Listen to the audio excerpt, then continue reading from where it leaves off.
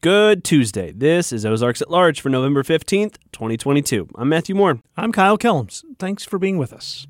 Later this hour, Ozarks at Large's Timothy Dennis talks with Delfio Marsalis. He'll perform Sunday night with the Uptown Jazz Orchestra at Walton Arts Center. First, did you know Saturday is World Toilet Day?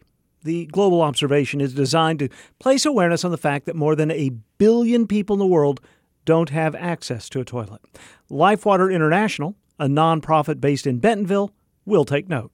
There's going to be some porta potties that are going to be wrapped with signage, and they're actually not going to be open. And the idea is that people will walk up, looking at this opportunity to use a porta potty, but they're not going to be accessible. And the goal is to bring again awareness to this, be thankful for what I have, and realize that there are people around the world that don't have access to these types of latrines or these toilets. That's Randy Valentine, the Chief Development Officer of Lifewater. Last week, Randy came to our studio with Dave Levan, the CEO of Lifewater International. Dave says the organization was founded in California in 1977. And what's kind of cool is we are 45 years old, but in those 45 years, we have changed how we do things, but our why has remained the same. What's an example of how it has changed? Is it based on technology? It's based on a lot of things. I think technology plays a part in allowing us to be global and see our teams as one. We're in 5 countries, and to see ourselves as one global team. But the other significant change is when we said we need to move away from just safe water and also tackle improved hygiene and improved sanitation. So that's toilets, hand washing. And combining those things together, it leads to a much higher impact and sustainable impact than just doing one or the other. And that leads us to a nice segue about World Toilet Day, which is a day for those of us fortunate enough to have plumbing and ability to have hygiene in toilets, to know that there are still many people who don't, right? Yes, 1.7 billion people do not have adequate sanitation. And of those 1.7 billion, almost 500 million practice open defecation because they have no sanitation. And so when you think about safe water and sanitation together, if you bring safe water into a context where there's open defecation or not proper sanitation or not proper hand washing, hygiene type practices, it becomes unsafe very, very quickly. But if you have adequate sanitation, adequate hygiene, and safe water together, that's where you have sustainable transformation. 1.7 billion people. It's staggering. So what can we do to reduce that number of 1.7 billion? I think part of it is creating this awareness, is letting people understand that is an actual reality. Those of us here in the western parts of the world have a difficult time understanding that there are people who actually still open defecate. It's just not something we think about, and it truly is something that we need to create more awareness around, because the reality is there are a lot of people around the world that still don't have access to dignified latrines. Creating awareness, and then it's also in how you design the solutions, how you walk along a community that don't have basic access to water, don't have toilets, don't have proper hygiene facilities, and how you walk along and help them develop. Because candidly, when you don't have safe water, you don't have adequate toilets, your whole life is spent with, how do I get water? How do I get water for my family? How do I keep them healthy? Mm-hmm. You don't have time to think about building a career, starting a business, school, education, all those other wonderful things. Yeah, it's like this pyramid of problems. I mean, that's one of the most basic, and it would just build from there, health and security and things like that.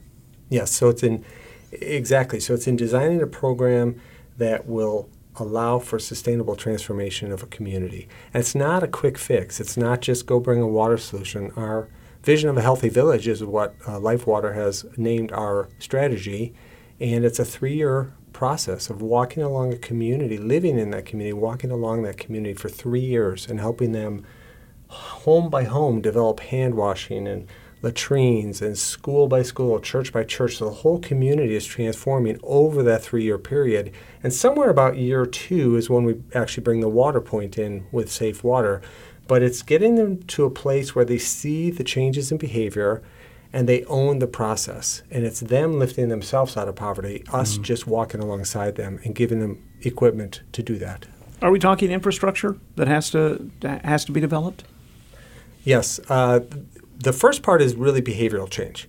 So we have teams, let's say we have a program of 20,000 people, and we'll have a team of, say, 15 that actually folks from whatever country we're in that will move to this remote area, and then they'll mobilize maybe even hundreds of people from churches, schools, the people in town who are change makers.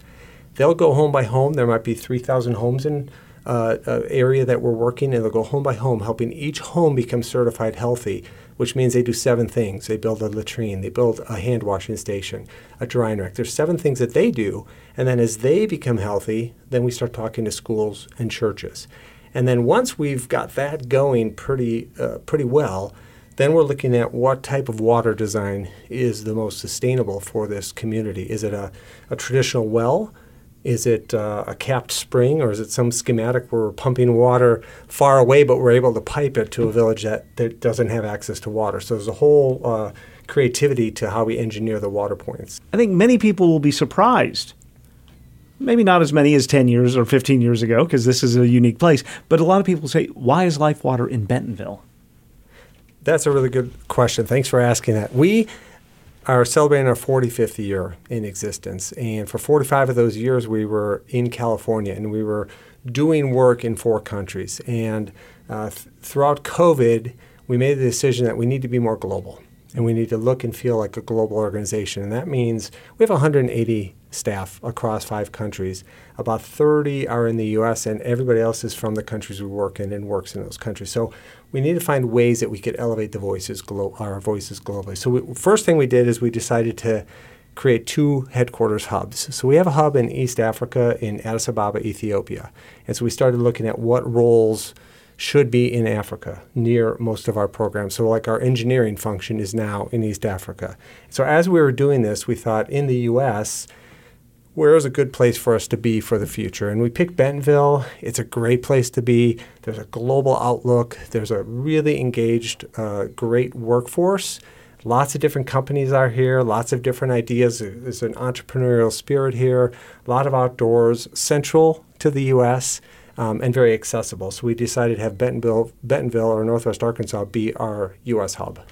Yeah, that makes sense because, Saturday on the square, you could have someone from Walmart or General Mills or goodness knows which company seeing these QR codes and getting information, and you don't know where that will go. Absolutely. And they could be from Walmart, South Africa, or they could be from General Mills, in the UK, or from some other. There's a global influence here that actually helps us as we look to be global. Gentlemen, thank you both very much for your time. Thank you, Kyle. You're welcome. Dave Levan is the CEO of Life Water International based in Bentonville. We also heard from Randy Valentine, the Chief Development Officer at Life Water.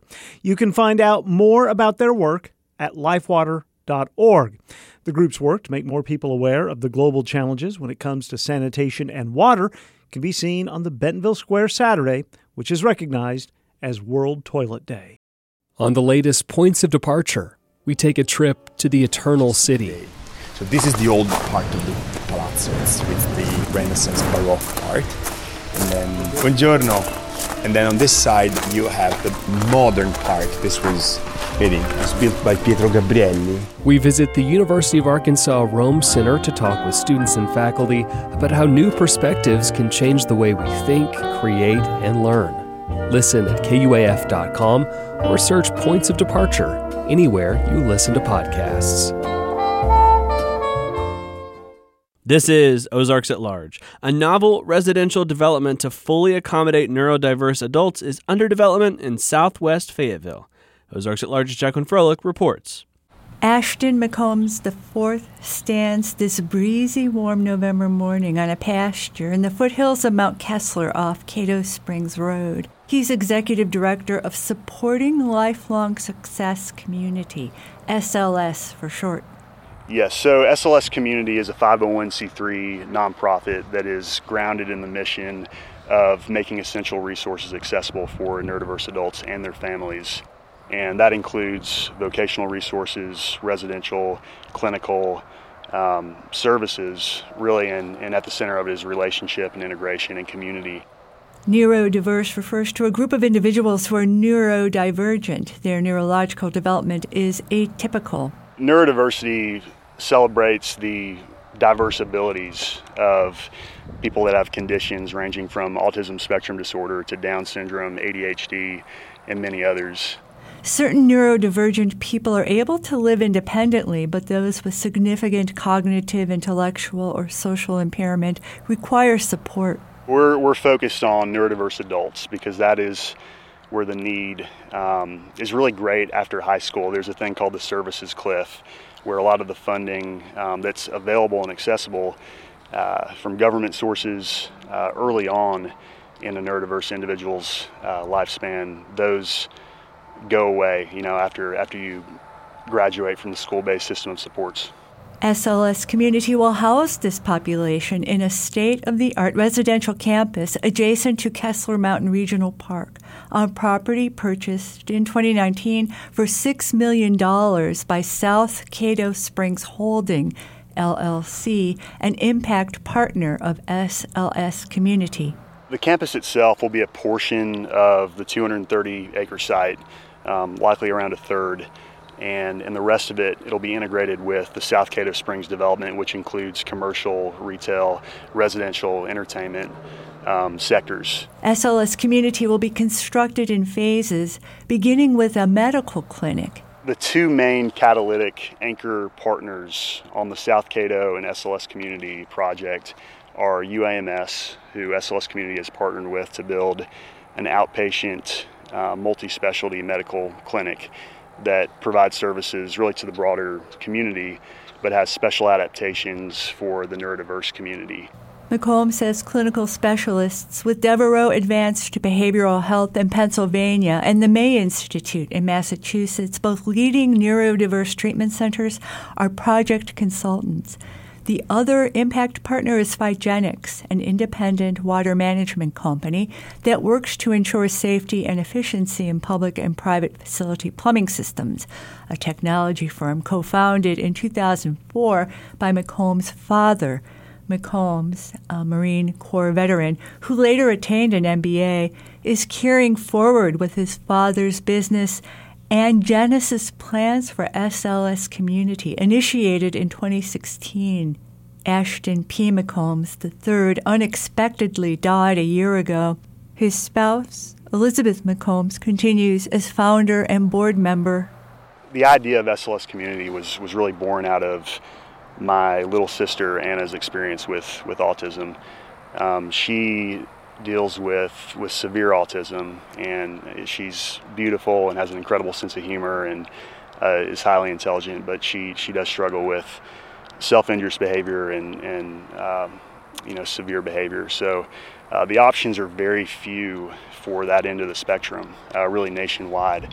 And so she was placed in a psychiatric institute on the East Coast, Kennedy Krieger Institute, for 2 years, and we just couldn't replicate the programming back here in Arkansas, and the options weren't there. And she spent some more time up in Boston, and kind of through that experience and meeting with so many other families that were dealing with the same thing, my parents decided to create a place for people like Anna and really across the spectrum of diverse needs in the neurodiverse community. Anna McCombs, now an adult, resides in Stewart Place Home and Farm, operated by SLS Community as a prototype, a sensory-appropriate facility staffed with support professionals who provide applied behavioral analysis, whole health, nutrition, and exercise therapies.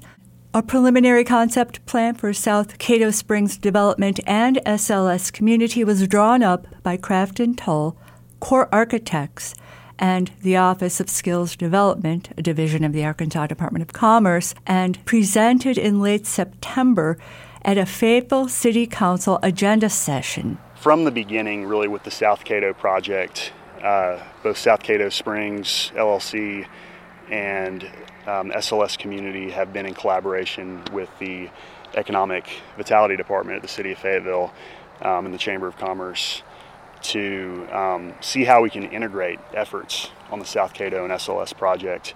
Last March, U.S. Congressman Steve Womack appropriated a $3 million Community Project Fund award to install a sewer system on this site.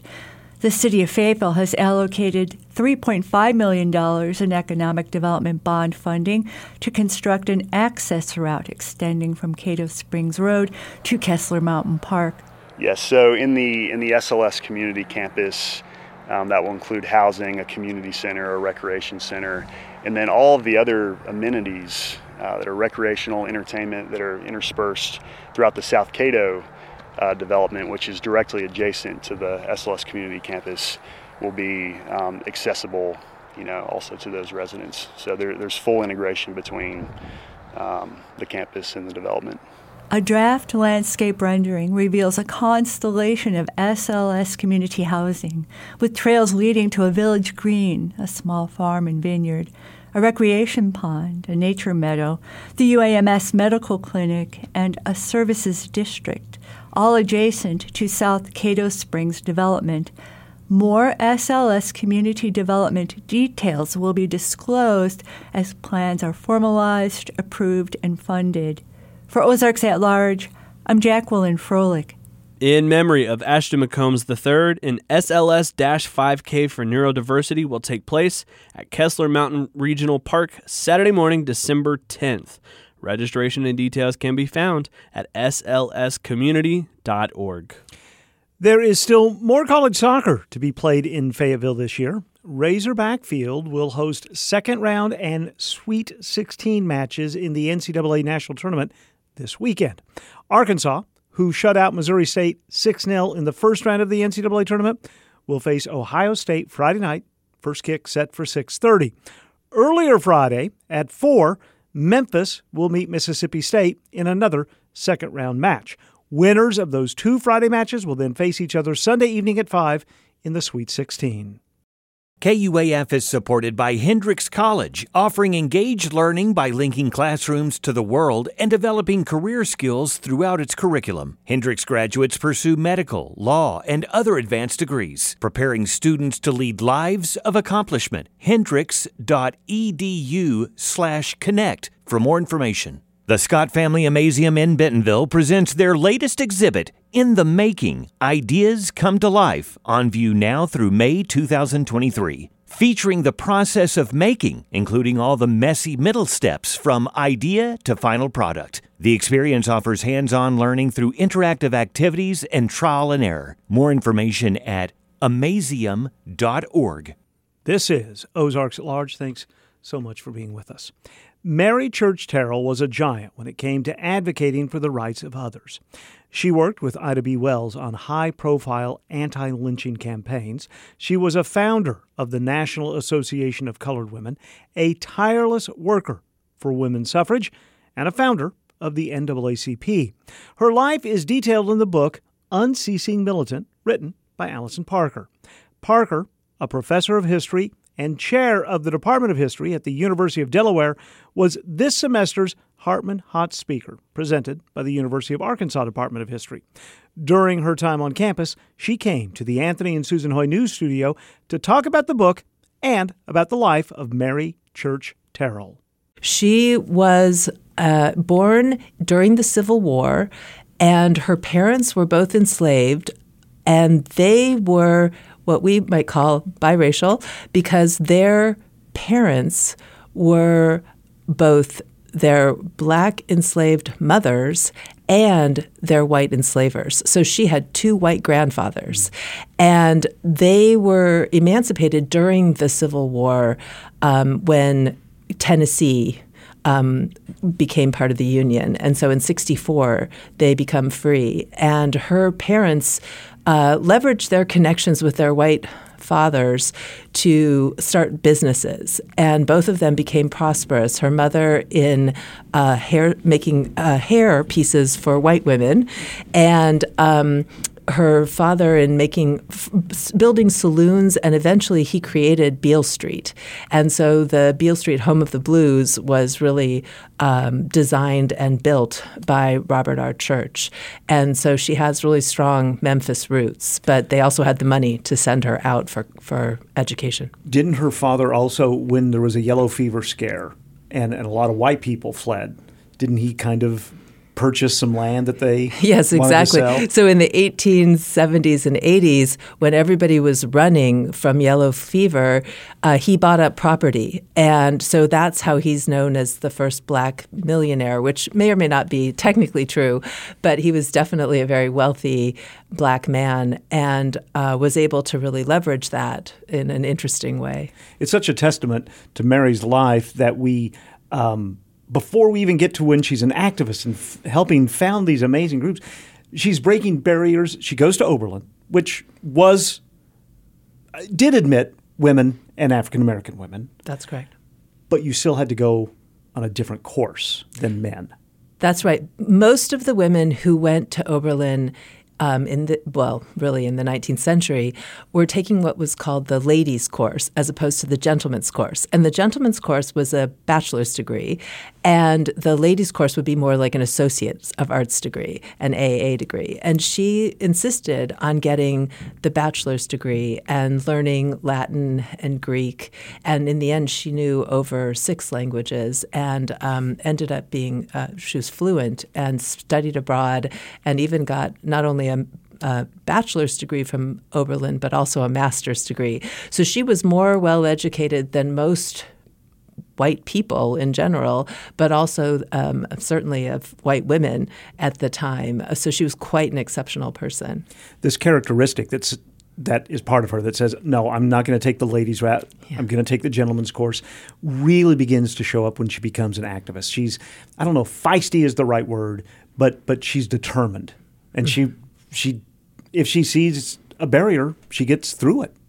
That's right. I called the book Unceasing Militant, and that title comes from an obituary that Paul Robeson, the labor leader and activist and also singer and actor, gave her in his eulogy for her, talking about how unceasing she was as a militant activist. And she's also known as being an elite black woman and seen as kind of the epitome of respectability. But I think sometimes she gets drawn too one-dimensionally, and people don't see that she's much more complicated than that, and that she did, in fact, involve herself in many direct action protests from very early in her life, not just at the end of her life, which is the time that more people know her as having had that activism. She becomes one of the loudest voices against lynching, working for anti-lynching. Hard to think now that you had to have anti-lynching legislation. What sort of helps her become more of that unceasing militant? Mm-hmm. In terms of the lynching and anti-lynching legislation, she and Ida B. Wells were inspired by the exact same event, which is that their friend, Thomas Moss, and his associates were murdered because of a kind of conflict with white grocery store owners across the street from their grocery store. And it was clearly not about anything like the kind of false cries of rape or any of the things that usually were contextualizing lynching at the time. And for both of them, it was a wake-up call. Like, this is about power, this is about white supremacy, this is about trying to destroy prosperous and successful blacks.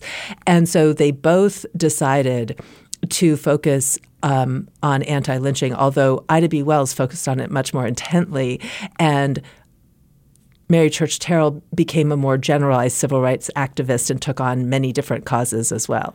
Suffragette, aligned herself with women who had been convicted of killing husbands in self-defense. That's right. I mean, she went into jailhouses and helped these women. That's exactly right. And one of the things to really think about with the story of her as a suffragist is that she was somebody who had been characterized as agreeing in the 1913 National Suffrage Parade, the first major suffrage march and activism, that it had been told that she marched in the back. And as I was doing my research, the more and more I learned about her, I thought that's just not possible, that she would have agreed to march segregated in the back of a parade. And it was bothering me the whole time that I was researching. And finally, I just thought I have to turn my attention to this and figure out what happened. The story that's been told about the 1913 parade is that it was only Ida B. Wells Barnett who inserted herself into the Illinois delegation and insisted upon marching with them, which is in fact true. But what I found out is that not only Mary Church Terrell, but literally dozens and dozens of Black women marched all the way throughout the march, as it was organized by occupation and all kinds of other things. And she fought on the day of the march to let herself and also the young Black women who had just started a new sorority called the Delta Sigma Theta sorority to be able to march, in their case, with the other white college women that were all grouped by college. And so Howard University's women wanted to march together. And they were allowed to do so, but it was a fight till the very day of the event to let that happen. But it was really gratifying to find out that she marched with the New York City delegation and not so-called in the back. She left a trail of journals and papers that are in the Library of Congress, right? Oh, she has an enormous number of papers. She was very much aware of the fact that Black women don't get written into history. And one of the things that she did before the end of her extremely long life, she lived until she was 90, is that she talked to the Library of Congress. And there was one Black librarian in the Library of Congress, and she negotiated with him to get her papers donated there. And then there were more papers that she hadn't donated, and the family then donated the next set of papers to Howard University, where she and her husband had both taught. And so some of her papers are there. And then when I started working on it, I also found out that her family still has some of her papers at Highland Beach, which was a Black beach resort in near Annapolis, Maryland, where Charles Douglas, Frederick Douglass's son, had actually set it up because he had been rejected from a white beach resort nearby. And so it was Frederick Douglass's house, Mary Church Terrell's house, and then the poet Paul Laurence Dunbar had the next piece of land. And so this was an area with quite a few illustrious Blacks coming from the kind of D.C., Baltimore area. And they still own and live in her house. And so I was able to go to the house and visit and meet this lovely family and also see some of her more private papers that like some love letters between her and her husband. And happily, as we were talking about the value of these documents, they decided that they wanted to give those papers to a secure archive and decided that they would like me to reach out to Oberlin College. And so those papers are now at Oberlin, and the library has been renamed the Mary Church Terrell Library. So that was a very gratifying ceremony that they got to go to and I was able to speak at. And so that was a happy resolution for that. What is it like for a historian who's been working on this figure then to find some letters, papers you didn't know existed in her handwriting? You had to have goosebumps. It was incredible. And partly what was so amazing about it is that she has so many documents at the Library of Congress and Howard University that I was actually shocked that there could be a huge stash somewhere else. And so that was a part of the learning process for me, is to realize, there might be something more no matter when you think you've read it all. But also it was meaningful because they set me up at the Frederick Douglass House, which is a museum next door. And as I was reading the papers, one of her diary entries said, I woke up this morning and looked out at the Chesapeake Bay. And I was sitting in his living room looking out at the Chesapeake Bay. And it was just amazing to think about how close I was to this history and the people who she knew. There's no way we can talk about everything she did because she was a pioneer in education, served on the D.C. Board of Education. Right. She helped organize, women in education. as you mentioned, co-founded the NAACP. She helps, found the National Association of Colored Women. Yes. But in the 1950s, past her 85th birthday, she's working to desegregate restaurants in Washington, D.C. That's right. And that's a really interesting part of her life as well, when what I argue is that she's not introduced to direct action at the end. She's been doing that with her. She picketed the White House with the National Women's Party during World War I. So she's been doing this kind of direct action for many years, including boycotting stores and the kind of don't shop where you can't work campaigns that were happening in D.C. in the 30s and 40s. But in the late 40s, she becomes involved in a campaign to desegregate the dime stores and theaters and restaurants in the district based on some folks having found these 1872 and 1873 anti-discrimination laws that were still on the books. And so they said, hey, there are laws that say we can't discriminate in D.C., and this went through the court system. But the way it went through is that she took an integrated group of people to this restaurant called Thompson's Restaurant to set up a legal challenge. And that court case went through many, many levels of the court and ended up at the Supreme Court. And the year before she died, in 1953, that case she won, and D.C. was desegregated by court order.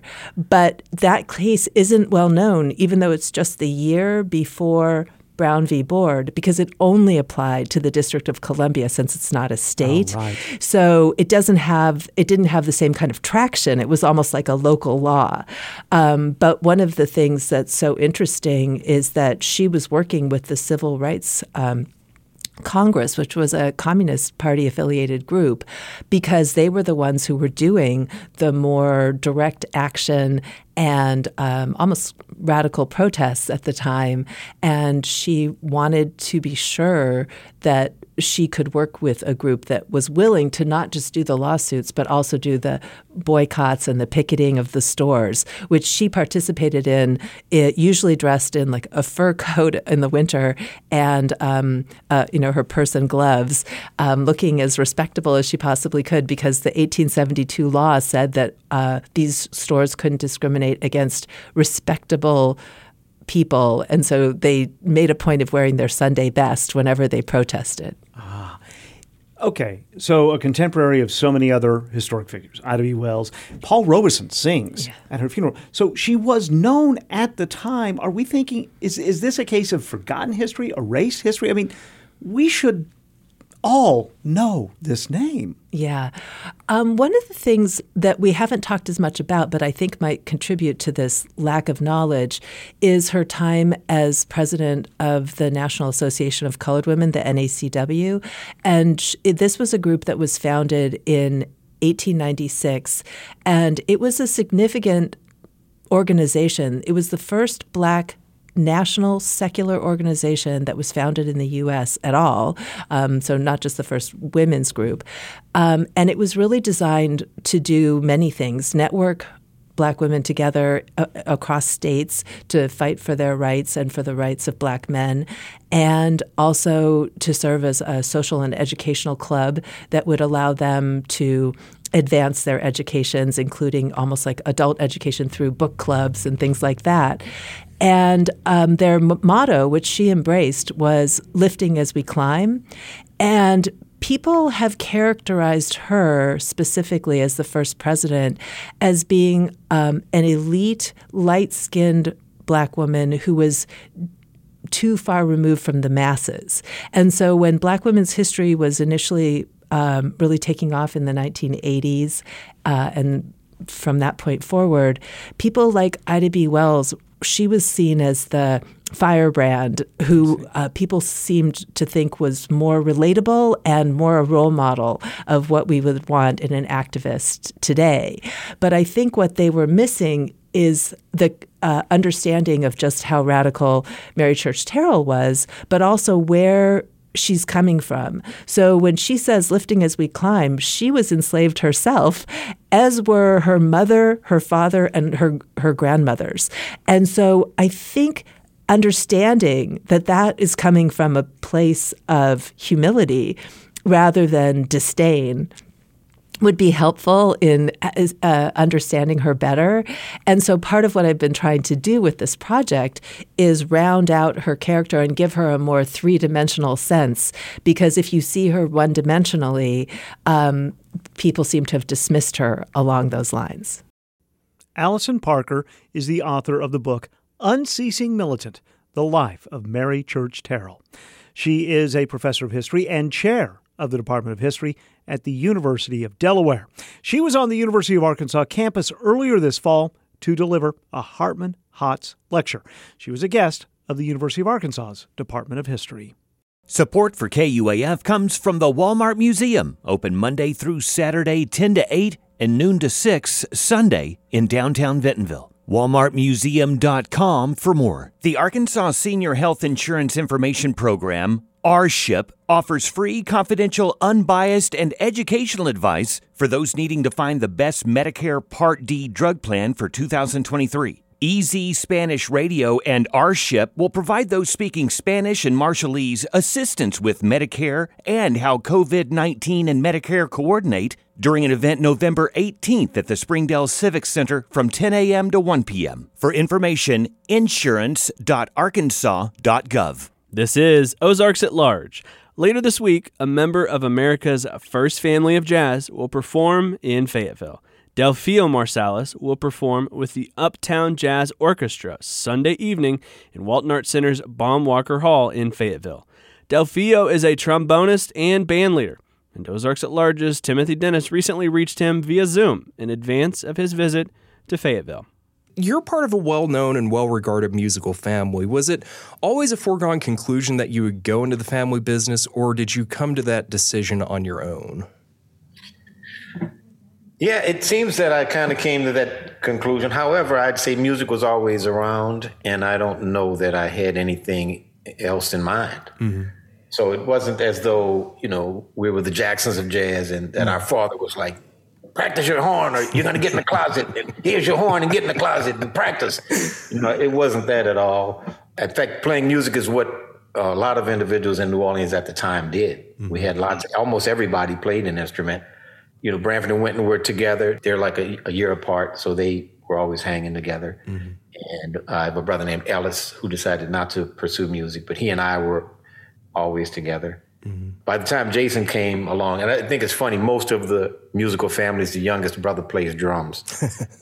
And I think that's because it's just the easiest thing to have access to. Well, and then I'm guessing, you run through all the other instruments, you realize, hey, we need a drummer to keep this all together. Well, Jason started off, beating on the countertop and on the stove. And so that's kind of how that started. But, for me, I did see that, with Branford on saxophone, Winton had his trumpet. Trombone just kind of made sense. Seemed like that really suits our personalities well, as far as what the function of the instruments are.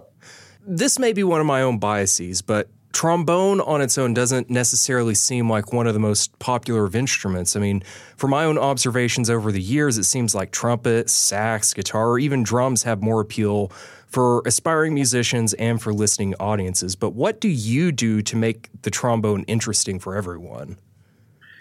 Well, I don't know about guitar and drums in that respect. But I'd say, the trombone players have often been great band leaders and organizers of music. If you think back to Tommy Dorsey or Glenn Miller, of course, J.J. Johnson, Slide Hampton. So I'd say as far as the instrument itself, a combination of a lyrical style and playing the New Orleans kind of style. I'd say that's a unique combination, because a lot of the guys that play the brass band, the New Orleans style, they play one particular kind of way. Yeah. And I like to put the modern, the bebop in there too. We coming to slay. I'm so New Orleans. I remember living in the Ninth Ward. It meant that you was poor. But nah, that's where all the new hippies want to go. I'm so New Orleans. Buddy Bolden blues in the birthplace of jazz. Our music be so funky, make you shake your thing, shake it fast. I'm so New Orleans. I remember crawfish was $1.27 a pound.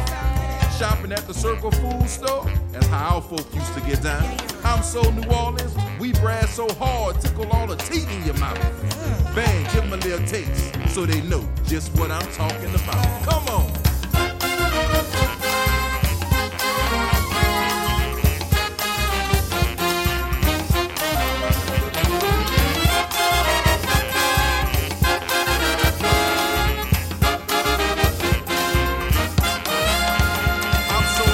Your father, he was an accomplished pianist and music educator, and your brothers, they've been accomplished in their own musical careers. Was there or is there any sense of musical competition among your family? Yeah, I think there should have been more actual, what we consider the sibling rivalry. And unfortunately, well, it's not unfortunately, but I'd say that since I worked as a producer for Branford and Winton for a number of years, I didn't understand the importance or the value of a certain type of competition. But now when I'm creating CDs or recordings, it's specifically with them in mind. Yeah. So I send it to them and say, all right, your turn. So do you and your brothers, do you get a jam or perform together very often? No, not so much, because we have our own bands. And that's one thing our father would get us together, and we do kind of the family concerts. But at this point, like, for example, I have a new Mardi Gras CD coming out, and I sent a couple of tracks to Branford, and he played on it. And sometimes, you know, he'll need me to play on something, like he did a couple of Netflix movies. And over the years, we've done different things. I played on one of Winton's CDs entitled Congo Square. But at this point, I think we're really focusing kind of on our bands, you know, really keeping our own music hooked up a certain kind of way. So you mentioned that you're also a record producer, and you have been for several years. What excites you about being on the other side of the equation, being involved in planning and the overall construction of an album, as opposed to just being a performer on an album? Yeah, that's just kind of a skill that I had from an early age for some reason. And, you know, I've been involved with musical theater and putting on concerts, and it's all kind of related. So it's all, if you have kind of that overview of what things are. And the producer job is tough, because you have to understand the vision of the artist and put the artist in a place where he or she can really excel at what they do. But at the same time, you want to make sure that the music has a certain organization to it, you know, so it's just a different skill. So I'm working with, like, Branford, for example, I'm trying to bring a certain type of structure. If I'm working with Winton, I'm trying to make it almost less structured. You know, making it sound, you know, it's hard to describe, but have more of a realism than something that we put together like it in a computer or something. Yeah. So do you produce your own records, or do you work with an outside producer? Branford has produced a little bit for me, and an engineer that I've worked with for many years, Patrick Smith, is involved. But for the most part, I'm doing the production, which is, it's tough. You know, it's tough to stand back from your own work. Right. And to not have a bias about it. So that's the thing. But that's what I've studied for, and I've trained. So I usually have some hand in the production of my CDs.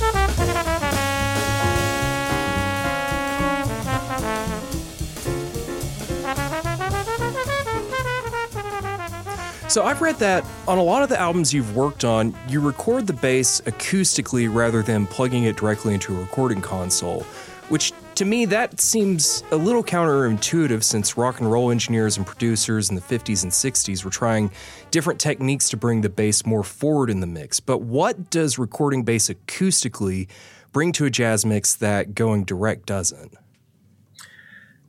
Well, you know, I remember when my daughter was young, we had a competition. It was a blindfold test. and we had homemade chocolate pudding and store-bought chocolate pudding. And I remember she took one bite and she said, "I can tell this is from the store."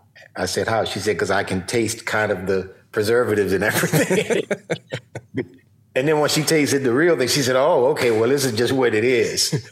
So it's just we are naturally in tune to things which are, created by nature and are natural. That's how our bodies are designed. Mm-hmm. So when you hear an acoustic bass, which comes from a tree, it was a living, and it's still a living thing. It's way different than an electronic signal. Right. So if recorded properly, acoustic instruments that's the greatest sound that you can hear. And keyboards are cool. You can get different sound effects. In fact, now we do use keyboards. We even use electric bass. But to have that true acoustic sound, it's just you can't deny that beauty. Yeah. Well, I would imagine it kind of meshes a little bit better with all of the horns and everything else, since they're also acoustic as well. Well, that's the tough part. The tough part about the acoustic bass is that it's the softest instrument in the band. Right. And the horns are playing loud, the drums are playing loud. So that's always been the difficulty, is really having a balance. It's much easier if you have that electronic signal. You don't get the purity of sound, so that's what we're balancing. We're balancing kind of the purity of sound with the presence. And it's something that we keep working on.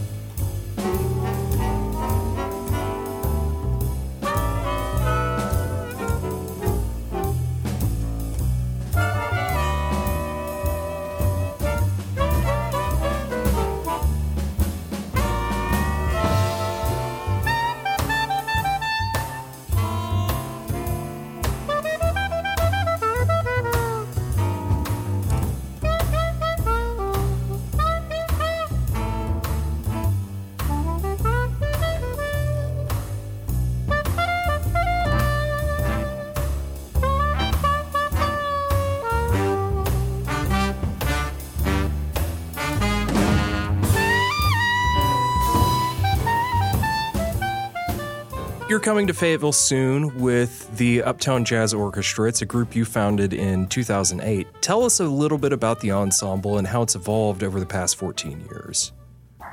Well, we started off kind of what you call a repertory band, which means we're playing the existing repertoire, Count Basie and Duke Ellington. Mm.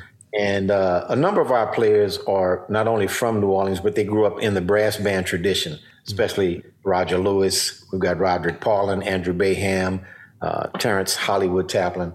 And, these fellas for years were like, man, we need to bring in other repertoire other than what you traditionally would expect from a jazz orchestra. So now the range of music that we play is fairly extreme from the standpoint of we're going to start off with like some Fats Domino or Professor Longhair, start off with the party music, and then we can go, play the bebop, we can play swing, and then something modern. And then, of course, we have excellent vocalists who come in and bring more of the popular element. So that's the thing for us, is to really be able to play a number of different genres or styles with proficiency. With the Uptown Jazz Orchestra, is it a fairly stable lineup, or do you have players circling in and out over time?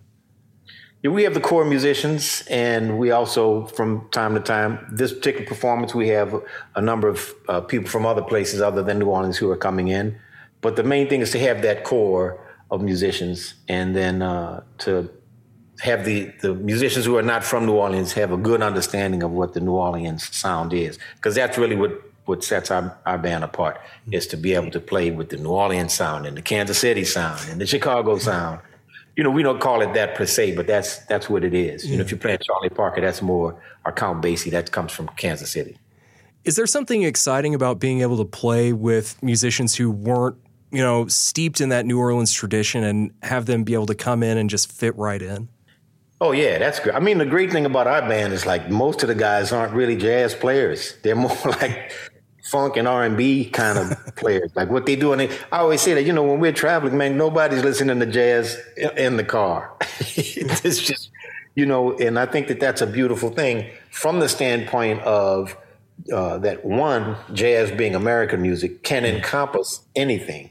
Almost any type of music, when played a certain way, can be jazz, or jazz can have those elements. So that's what we're trying to just let folks know. It's not a particular thing. It's not just the sound of the Duke Ellington or the Count Basie Orchestra, or just the sound of Charlie Parker. It could be almost anything, and we're trying to bring all these elements in. One of our more popular songs is based on a song that was featured in a Spike Lee movie called Doing the Butt.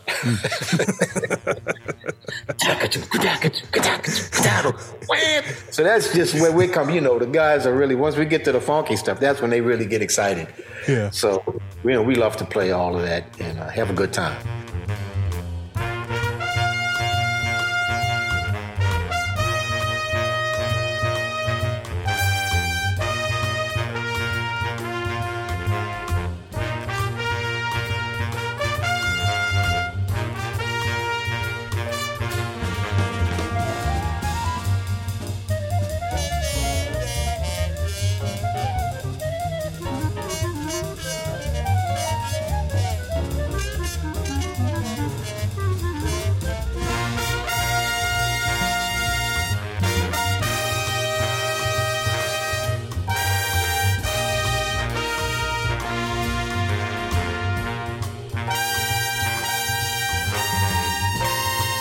So you mentioned that you perform quite a wide repertoire, but what else can people expect from the show when you perform here in Fayetteville in a few days?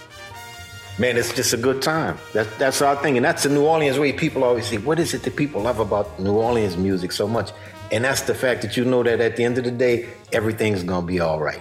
And that's what we aim for. And it'll be a lot of different things and a lot of different emotions. But, at the end, man, we all having a good time, and we throwing a jazz party all night long.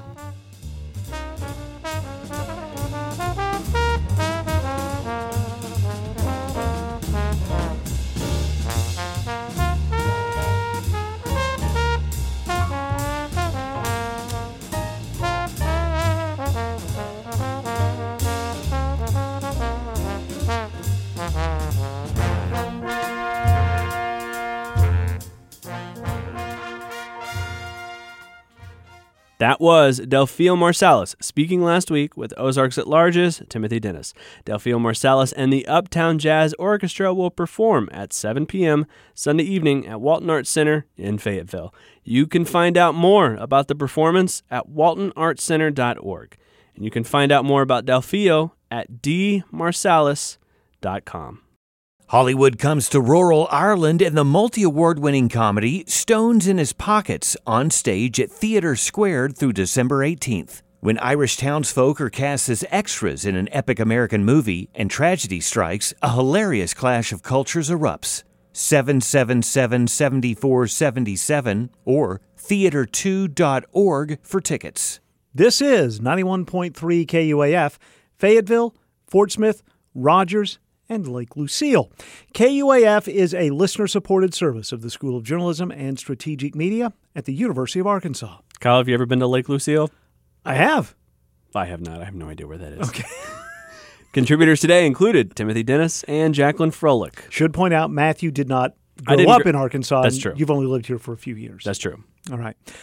Timothy Dennis and Jacqueline Froelich contributed. Matthew produced the show inside the Bruce and Ann Applegate News Studio 2. Our theme is written and performed by Daryl Shawn. Our brand new membership director is Brett Ratliff, who officially joined the staff yesterday. Welcome aboard, Brett. Yeah, indeed. We have another news show for you tomorrow at noon and 7. You can always find past shows and individual stories at ozarksatlarge.com. Kyle, what do we have on the show tomorrow? Tomorrow we'll learn what you should take away from the latest grades that have been given to schools in Arkansas. Yeah. We will also talk to Andrea Rogers, writer who lives in Fayetteville. She has a great collection of short stories called Man-Made Monsters. We'll also find out about the 2022 Friendsgiving. It's an event organized by some folks who want to make sure everyone has a safe place for Thanksgiving. What a wonderful way to have a Wednesday show. Yes. From the Carver Center for Public Radio, I'm Matthew Moore. I'm Kyle Kellums. Matthew, I hope you stay warm, you stay healthy. I hope you stay warm and healthy. We'll talk to you again very soon.